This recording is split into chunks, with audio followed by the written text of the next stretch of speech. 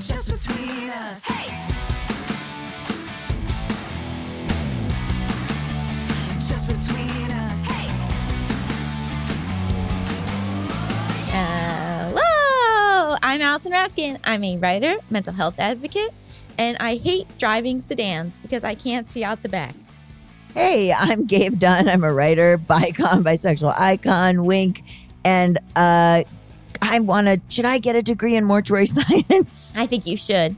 I really want to. I mean, I don't know. Also, you've inspired me, going back to school, you know? You can do it. Because it feels like you can't, you know what I mean? And it's the idea of doing homework and being... Right, I hate homework. One of the weirdest parts was just the dynamic of being a student, right? I wasn't used to having to be afraid of an authoritarian figure like a right, teacher. You're I'm an adult. This teacher can't do anything to me, but they can. But I guess it's also because we don't have a boss. Right. So I think for a lot of people, it probably isn't that different than having a boss. I have a boss. It's you. Are you kidding me? Yeah, but I'm pretty lenient these days. It didn't used to be. It was a very tense corporate environment. High stress, high stakes. Haven't I chilled out so much though? Yes. I actually am not afraid of you anymore. That's wonderful. I know, isn't it great?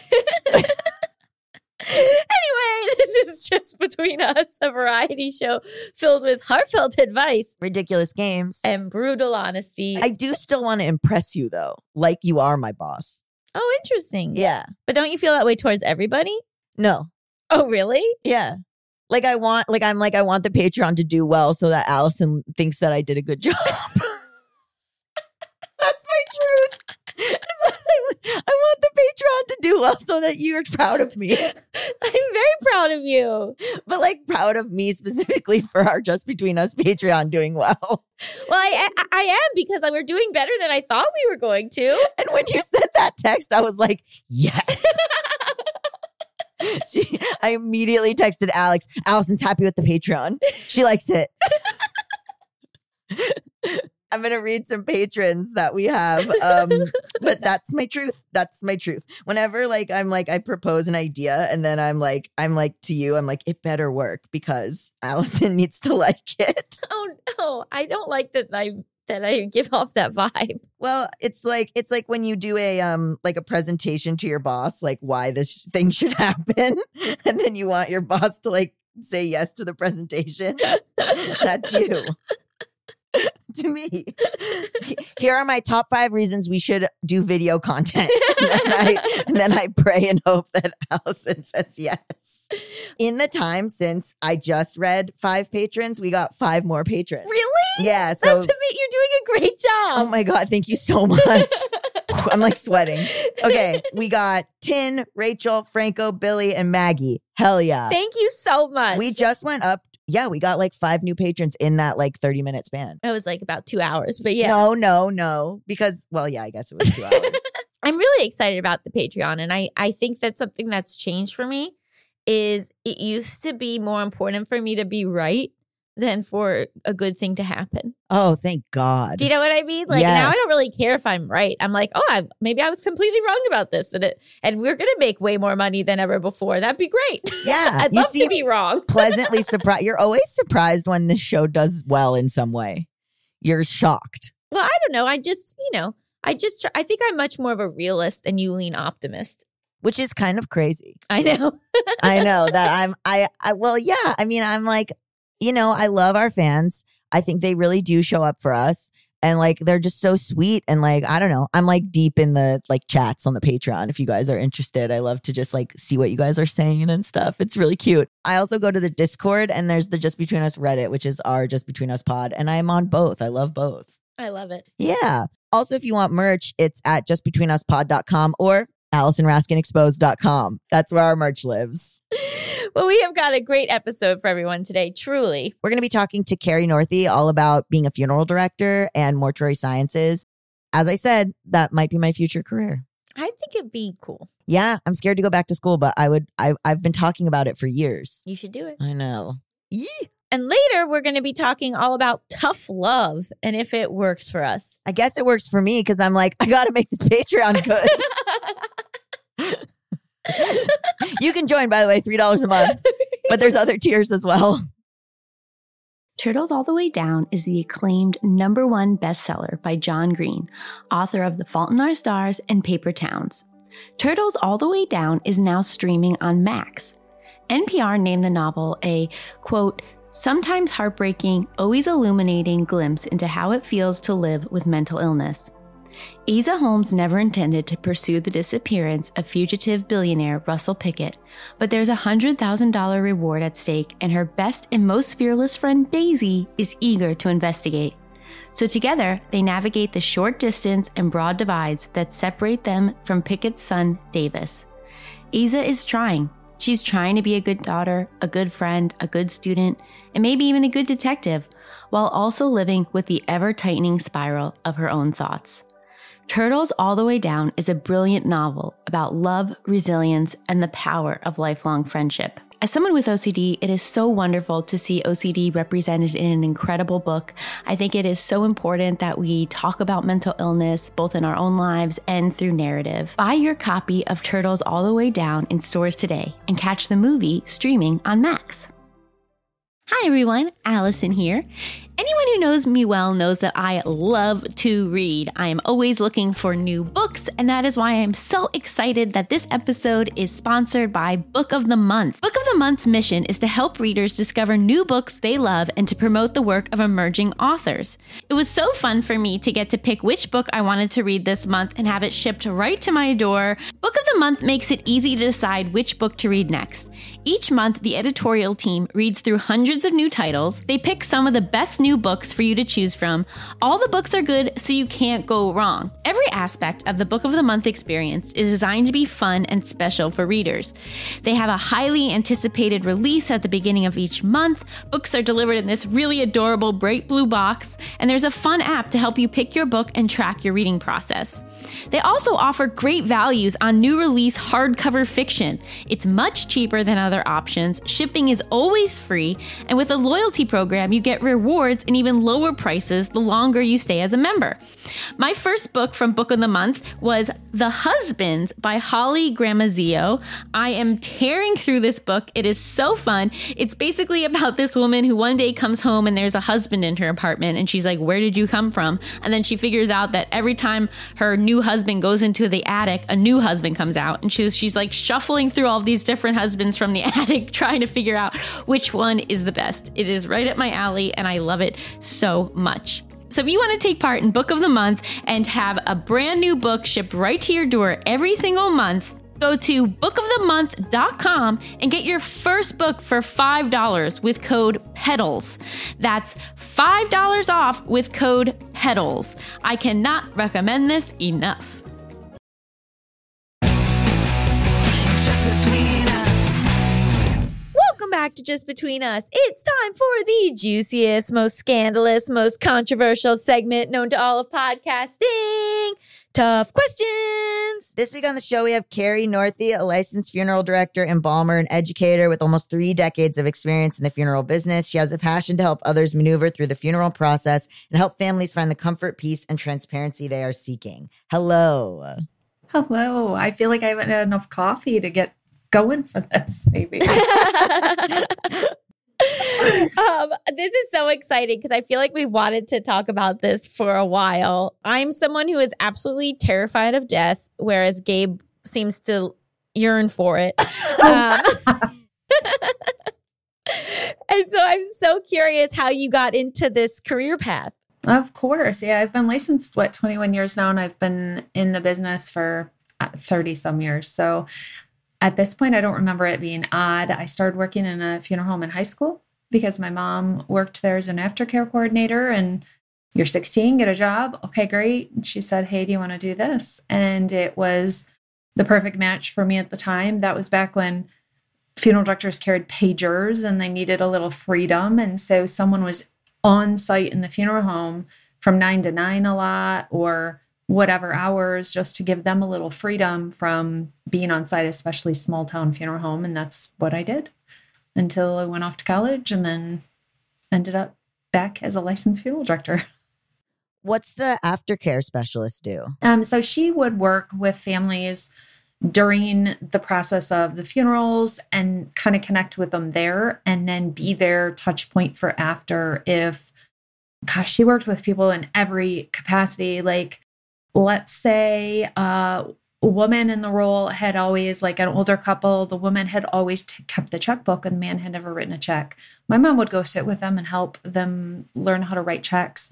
Take a woman to go pump gas in her car because she was 80 and didn't know how to pump gas, but she was still driving because her husband had always done it. Or, those were some of the kind of far reaching, but she had groups for widows, widowers. She went and met with families that had lost a child. She just was this touch point for people when the funeral directors were tied up with at need, when those families were further down the path from the funeral. Do you think that this led you to have a more like front-facing view of death? Because a lot of families like don't talk about it, or you don't ever see the reality until a grandparent passes away or something like that.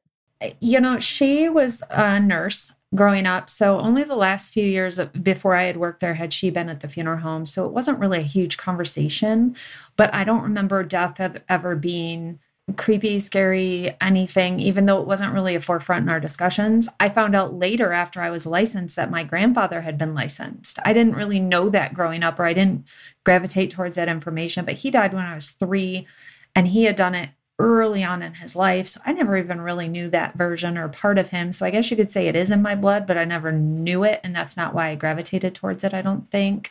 But it just was second place. I would rather go sit in a funeral home. I'd be more comfortable there than I would most other places, I would think. It's the weirdest thing. I don't know. It's just comfort level, I guess. And what is the licensing process for this type of job?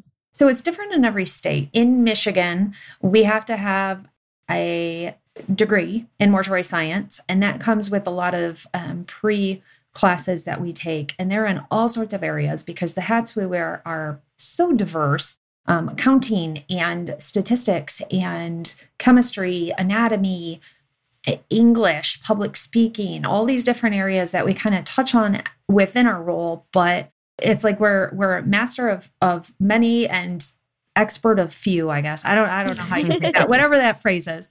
And so you do all these prerequisites, then you go to mortuary school. I had a bachelor's in psychology before going. Whether it helps or not, I don't know. But I have always been interested in the psychology of just people and social experiments. I feel like maybe that's what funerals are, is this eternal social experiment that I'm watching. But then you go to mortuary school. You can either get an associate's or a bachelor's degree. Depends on your state, what they require and what's offered at the school you go to. And then you do an apprenticeship, either 6 months or a year, depending what state. So it's kind of a hands-on learning, but also a college degree learning. So it's a little bit of the white collar, blue collar kind of education going through it. And then you're licensed and you're forever learning. I just got back from the National Funeral Directors Convention in Las Vegas. So it's like 6 days of hundreds of funeral directors from around the world learning about the latest and greatest. And I learned so much being there after this many years in it. And that's, I think what's amazing is it is always evolving, always changing, all the new dynamics of different disposition options, composting and alkaline hydrolysis and cremation and green burial and traditional burial and embalming and everything. But there's always something new, always something coming. That's going to be the next big thing. And so it just keeps you on your toes, I think. Between that and the dynamic of families and people and just humans in general, it's always something new. Do you mean like new in terms of like techniques for what to do with the body? A bit. So in terms of embalming, our bodies are a chemistry experiment for pharmaceuticals. So we don't know when we get a human in front of us. We could get 2 40-year-old women, both died of breast cancer, but the medications that they both went through and the treatments they both went through could be vastly different, and how their bodies reacted to all of them. So we could put the same chemicals in them for an embalming process and have radically different outputs or outcomes from what happens with those bodies because of how the chemicals neutralized from what medicines were in their body. We are just walking medicine cabinets, it seems, nowadays. And so we don't know what is in people. So we can't really go into it knowing we've got the huge, fentanyl. What is fentanyl doing to bodies? And what is that mixed into? We don't know what it's mixed into. And what's that going to do when we put chemicals into somebody to try to do a temporary preservation for viewing. And there's just so many variables, and it is constantly changing and it's constantly evolving. And I mean, look at COVID. COVID was not something anybody could have predicted throwing at our industry. And, goodness, did it just uproot us and change everything we did for a few years. And yeah, you just don't know what's coming. There's so much on the forefront. And then different disposition choices. Who knew that we would now not just have burial cremation. Now it's what people call water cremation or alkaline hydrolysis. We also now have composting, as people call it, or terramation is another name for it. And there's all these other variations that are coming up that are maybe not in America yet, that are still in other countries. They're not legal yet, that are just on the horizon that eventually will be options. So it's not just a straight, okay, do you want to be buried or cremated? There's all these other variables now. So it's ever changing, which is, it's a slow industry to change, but it's also very quick paced, which how it does both, I don't know, but it does. So can you dive into those other forms that we're maybe not as familiar with? Like, what is water cremation? Yeah. So alkaline hydrolysis is the technical name. A lot of funeral directors hate that the term is called water cremation, but it's the most relatable to consumers. And as it's getting legalized in states, basically the legalization process is forcing the wording to say cremation in it, even though cremation by definition is the breakdown of a body by flame. And so it's not really that. So it's a tube, it fills with water, and you put chemicals in it that are lye-based, and you are naturally breaking down the body with these chemicals over about a 7-hour period. You're not boiling the body. If the unit reaches boiling point, it shuts itself down, and it basically just gyrates and moves that water around and breaks the body down. The end result is cremated remains. It is a little finer and whiter than traditional cremated remains, but you're still receiving back this box of cremated remains of your loved one. It is a very sterile process. Mayo Clinic has been using it for years to dispose of specimens and samples and things because it's such a sterile process. And why would someone be drawn to that over regular cremation? They may not like flame. They may not like the output. So cremation, flame cremation, and burial have about the exact same environmental footprint. Flame cremation is not environmentally friendly. You are using a lot of gas resource and you are outputting a lot of emissions. It is not great for the environment, just like traditional burial. I mean, you're using up resource the same. Whereas water cremation, you're using some electricity and you're putting water back into the water table. So you're not really using it up. And the offput from it, they call it liquid gold. It's so densely nutrient rich that Forestry Service is begging to buy it to fertilize out on their forests. Wow. So it's pretty amazing. And then you have composting or terramation as well. It is going to be the most widely utilized and legalized, I would say, probably before water cremation, because water cremation has the overseers of water involved, which gets really sticky, where composting, it doesn't have as much oversight by those departments. At the end, you have compost and you can go spread it in the forest. You can do whatever with it and people can take it home. It's a very, very cool process. What I've learned about it, I haven't gone and seen a facility because the people that I know that are doing it are out in like Seattle and Oregon, out in those state areas. And it's just really cool. Like they have said, how it was explained to me, it is a slower let go because people can come sit with the box that they're being composted in as the process is happening for, I think it's 60 days.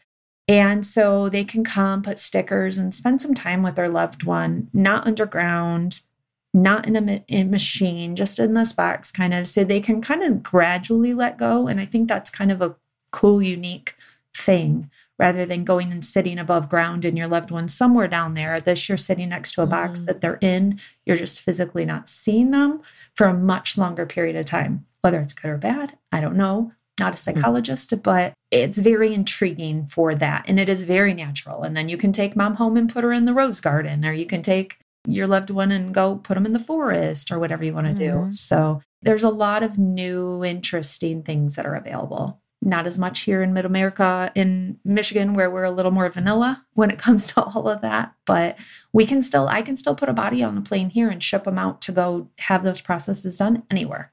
Wow. They don't have to be embalmed or anything. We just put them on a plane and go. And what is embalming? Because I don't think Jews do that, right? They can if we want to have like a viewing, I guess. Yeah, it's not traditional. It's very, very frowned upon, especially very Orthodox Judaism. You're burying very quickly. Yeah. And very naturally. The washing is done and then a service and then burial.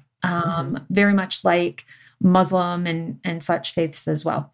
And so embalming is a temporary preservation of a deceased body for a service purpose, for a ritualistic purpose in terms of having a funeral, having a viewing, something of that nature. We can control the color. We can control what happens with the body more than we can just refrigeration or cold packs and things. You can do it that way, but you can't control a lot of what happens to the body. So this way we do control more. There's a lot of, people who are like, well, you're polluting the ground with chemicals, or you're using this, that, or the other. But it's been around for a very long time. Egyptians, all the way back to the Egyptians, that is embalming. So it's been around for thousands and thousands of years. It's just changed form over the years. And we can do internal. We can just do some external. We can do anything we do as temporary preservation of the body. The traditional kind of, most people know it, is injecting a chemical. And as we inject, it pushes out the blood. So it's a replacement system that we're just putting in something to temporarily preserve and taking out the blood, which is going to break down the body quicker. And then you often have people doing like the hair and makeup on the body as well, right? Yeah, typically it is the embalmer or somebody in the care center. Family can come in and do hair and makeup. We are going to also assist with them. Doing hair and makeup on a deceased is not as it would be on a living, obviously, because the colors of the skin on a dead person is not going to look like living. So we have to use a little more red. You've got to use a little more variation in color and bring back the hot points, like the tip of the nose, eyelids, and things, by using colors you maybe wouldn't previously. And hair, you're working against gravity. So it's not just as easy as, oh, you have cute bangs. Well, those bangs don't want to stay forward and lay where they would. So you've got to work with the hair a little different. So we try and work along with people if they do come in to want to do hair and makeup and dress their loved one, which is an option. It's not illegal. It's not anything bad. And there are people who want to be very hands-on, especially certain religions do want to be hands-on. People of the Mormon faith will come and dress their loved ones. Jewish faith, Muslims, Hindus, a lot of different faiths. We're going to take a quick break, but stick around.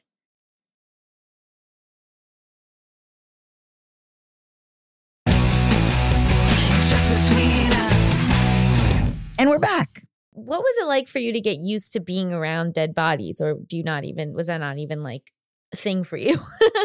I try and remember back to when it was maybe odd. And I try and remember back to those first few weeks of working at the funeral home. And I think I always just had a curiosity. I remember big moments of wow, where the funeral director walked me in and said, this gentleman took his own life. And I'm like, well, how?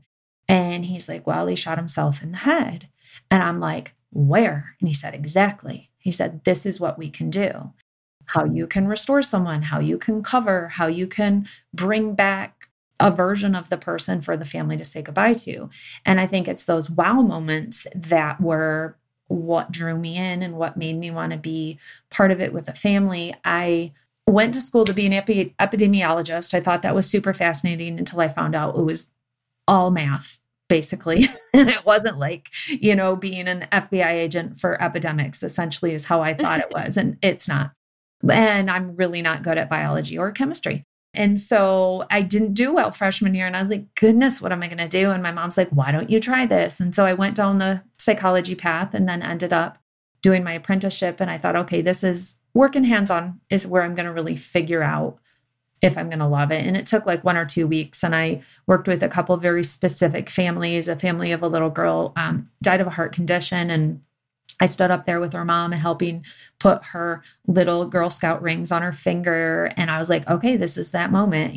That is the moment I think that I knew. It took a few more of the big moments for me to really give in and say, okay, my mom was right.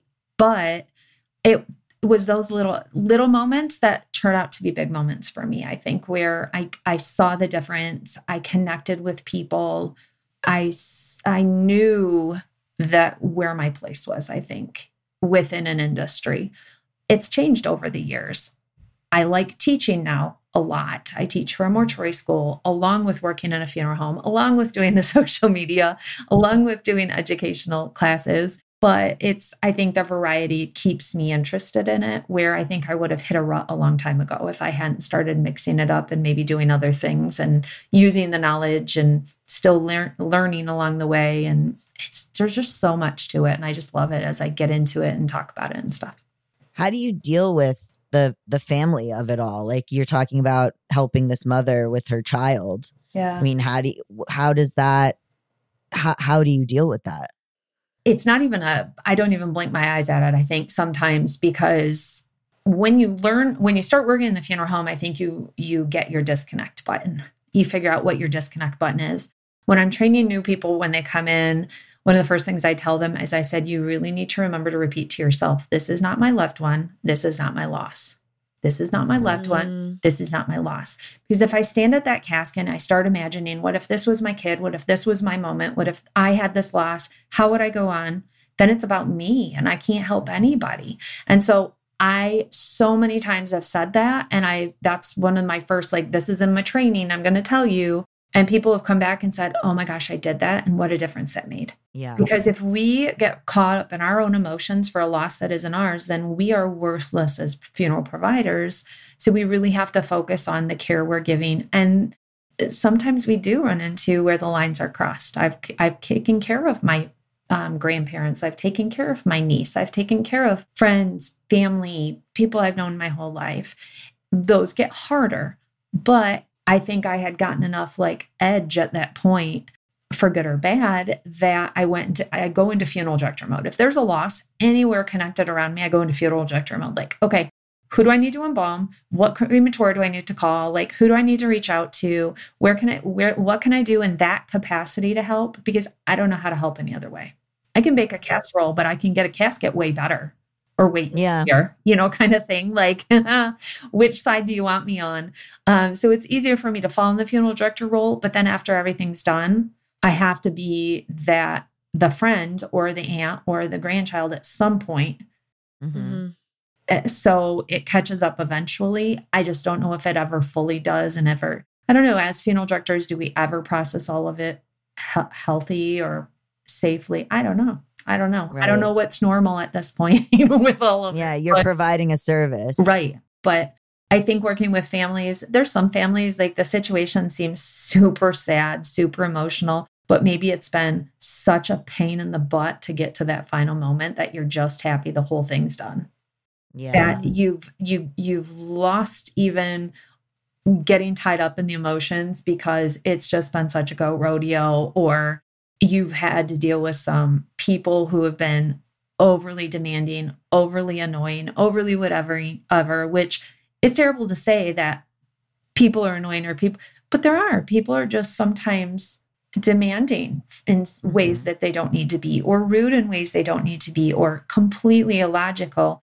That's not usually the immediate family. It's the extra people around, the helper people, I call them, who are well, we think we're going to do better for this family by coming in here and trying to be a helper. And they don't. They just make it way more chaotic for people. And you have to it's kind of like you're the lineman who has to come in and hit off somebody before they get to the quarterback, because they're coming in from left field and they have no place coming in, and you have to lay them out.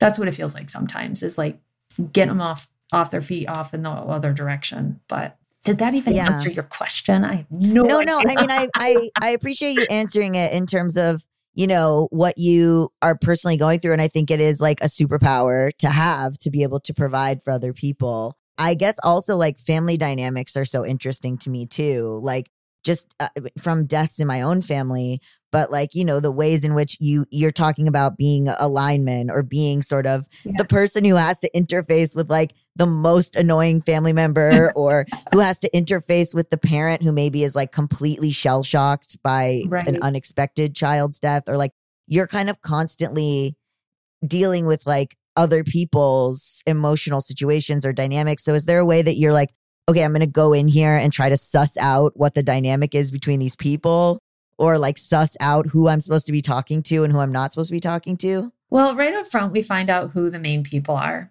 It is a very clearly legal, laid out next of kin order. So the daughter who is, let's say, you know, 80-year-old lady's died. Her daughter's lived with her for 10 years. Her son, she hasn't spoke to in 30. Mm-hmm. That doesn't matter. They both have exactly the same legal rights to take care of that woman. It doesn't matter who called mom more on her birthday. It doesn't matter any of that. They were both legally her children, both legally have every right to say what happens. So right up front, we figure out who the players are and who has every legal right. People don't know that like power of attorney ends at death. Like, sorry, your power went away when the person died. People don't know that durable power of attorney ends at death. You have no more power now. Gone. Executorship lets you take care of an estate, but that doesn't give you the right to take care of a body in every state. So it just depends on your state and the legal rights. This has become a huge, huge discussion recently. And I attended a great seminar at the National Funeral Directors this last week about like the LGBTQ community. Right. And what a big thing this was. I just recently reached out to the coalition in our community and said, hey, can I come speak to you guys? Because in Michigan, we have called what is a disposition designation form. So like I can say, hey, I want Gabe to take care of me when I die. That trumps everybody, but it has to legally be processed the correct way. And I've talked to a lot of lawyers and they don't even know what this is in Michigan. They just tell people to put it in your will, and that does nothing in Michigan. And so within the LGBTQ community and the way relationships are and, you know, birth families and chosen families and all these different things, this becomes a huge conversation. This becomes a big issue where, you know, transgender people having to go back to birth gender because their families want that and nobody has any power above the birth. So many dynamics that are now new, now a huge discussion, and that we want to make sure people are aware of things. And we had people talking about grieving and the loss, kind of like if you have a grandma or a mom, let's say your mom has dementia or Alzheimer's. You have already said goodbye to your mom long before you lost her physically. You lost the version of her you knew for 50 years of your life. Like I've said, I'm constantly feel like I'm getting educated about new family dynamics and new social situations that they've been around, but they're now prominent and people are talking about them and people are fighting for their rights to what they would like, where previously it went kind of just to the wayside. Within my career, have had two same-sex couples been together 30 years and the partner is outed out of the whole process of the funeral because the family didn't want them there. And it wasn't legal for them to get married. So they legally lost, or they didn't ever have the choice to have the legal right to be part of things. And they didn't get to say goodbye to their partner. Yeah, the AIDS crisis absolutely decimated God, people it was financially. terrible. Decimated. They were booted from their homes because they weren't legally married. Yeah, it's really wild. And I wasn't around for the AIDS epidemic when it was huge, but a lot of that fear, and yes, a lot of it was directed towards kind of one segment of society, but that same fear came back into play during COVID. That's what I was going to ask. So with COVID, for you guys, frontline, right? For COVID. Thank you for saying that. Absolute frontline. So beginning stages of COVID, right? You're dealing with bodies that you don't know if those bodies are contagious. You don't know if there's, so like, how are you dealing? I mean, this is a bit of a once in a lifetime, I hope so, knock on wood situation, but like, how are you dealing with like an influx of bodies that you don't know if these bodies are dangerous? Like, you don't know what the infection passage situation is. Like, Yeah. how did that play out? So luckily I wasn't in a huge kind of epicenter like New York or something, but a lot of people just leaned on fear. They went ultra safe. They said, we're only doing cremation. There is no viewing. We're not even handling these bodies. They're going direct cremation immediately. Other people stepped back and said, okay, what are we dealing with? Let's look at the situation at hand. And if we take this type of precaution, what will be the end result? I think it was the lack of information in the beginning, and people just went with what they could, I think, to feel like they were going to survive. And we had no real direction. The CDC did say some things in the beginning, but what's interesting is I contacted the CDC recently. I called them on the phone. They responded by email. I said, hey, do you have embalming protocols for like Ebola or all these other, these other epidemics? Their response to me by email was, we looked into this. We have no embalming protocols on anything. And I'm like, okay, that's fascinating, since we were told all these weird things we had to do previous. But, there was refrigerator trucks. There was quick cremations. I think a huge part of it was people didn't really have options. We couldn't gather. We couldn't get people into the funeral home. We couldn't bring together more than 10 people at a time. If we did, it had to be outside. So we were basically the no people. Nope, you don't get to do this. Nope, you don't get to do that. But then people got creative. They started having drive-through visitations where they would place the body in a casket in the portico kind of window or something of the funeral home, and people could drive by and wave at the family. Or they would start we did a lot of live streaming where we made it visually viewable for anybody who wanted to attend. So people started getting creative, especially when we got a year or so in. The influx of bodies was crazy, and you just did what you did. The crematories were running as fast as they could. I remember talking to people out in New York, and they would get up and the line would start at like 5 a.m. at the crematories. And people would get there and they would line up, and whoever was first, they would take the first however many bodies, and everyone else had to go back and try again the next day, because you can only cremate so many people a day. And that's what they did over and over and over to try and get these bodies processed. It was just a large influx. I will say, though, the larger influx almost came the fall, would have been, not this last fall, it would have been 2 years ago this fall. It started in October through February, and we had this we were getting, at a larger volume funeral home, we were getting 8 to 10 calls a night, it was a lot. I mean, we usually get maybe 2-3 a night at the most. We were 4 or 5 days out booking when we would sit down with families even. And usually someone dies during the night, you get them in that day and you meet with them. We were days out. People were like, what's going on? We're like, we physically we can't keep up with this. We are going as fast as we can. We can't even get into the cemetery for days. And that's what was going on during COVID, but these were not COVID deaths. So we started talking to people around the country, and we're like, what's going on? And we figured out that it was just healthcare, lack of healthcare. Durations on death certificates were 1 week of cancer, because by the time they were able to get to a doctor, able to get seen, their cancer was so far gone, there was no time. So it wasn't 8 months of cancer. It was 1 week of cancer times. What? It was just lack of, people staying in their homes and not going to the doctor, not being able to get in the doctor, different things, which is still the case. It's still really hard to get into the doctor. And so I think people give up, or they just sideline their thoughts about it. And they just are well, we'll try again in a few weeks. And then that becomes 2 months or 3 months. And that's what a lot of those deaths, I think, were attributed to in the long run. If we had to go back and, kind of maybe look at death certificates and guess, but it was a very weird, crazy time. And what's crazy is how much it's condemned even now talking about a lot of it. And so I've tried to do some videos on some stuff and got shut down by stuff because it's trying to give medical advice when it's not. And so there is a lot of contentious discussion around it still, which is really interesting. So, which I can't get into even more of that, or else I don't want you guys to get dinged for anything, but wild. It's weird. But I hope to gosh, never have to relive that period of I think everybody is on board with saying they hope to never relive that time period and the extremes of it. If you want to hear the rest of this episode, and let me tell you, you do, head over to patreon.com/justbetweenus. And for $3 a month, you can get access to all of our podcast episodes in full, ad-free. You can also get merch for this podcast at justbetweenuspod.com or AllisonRaskinExposed.com. Okay, that's it. Tatala T2. Tatala T2. Just between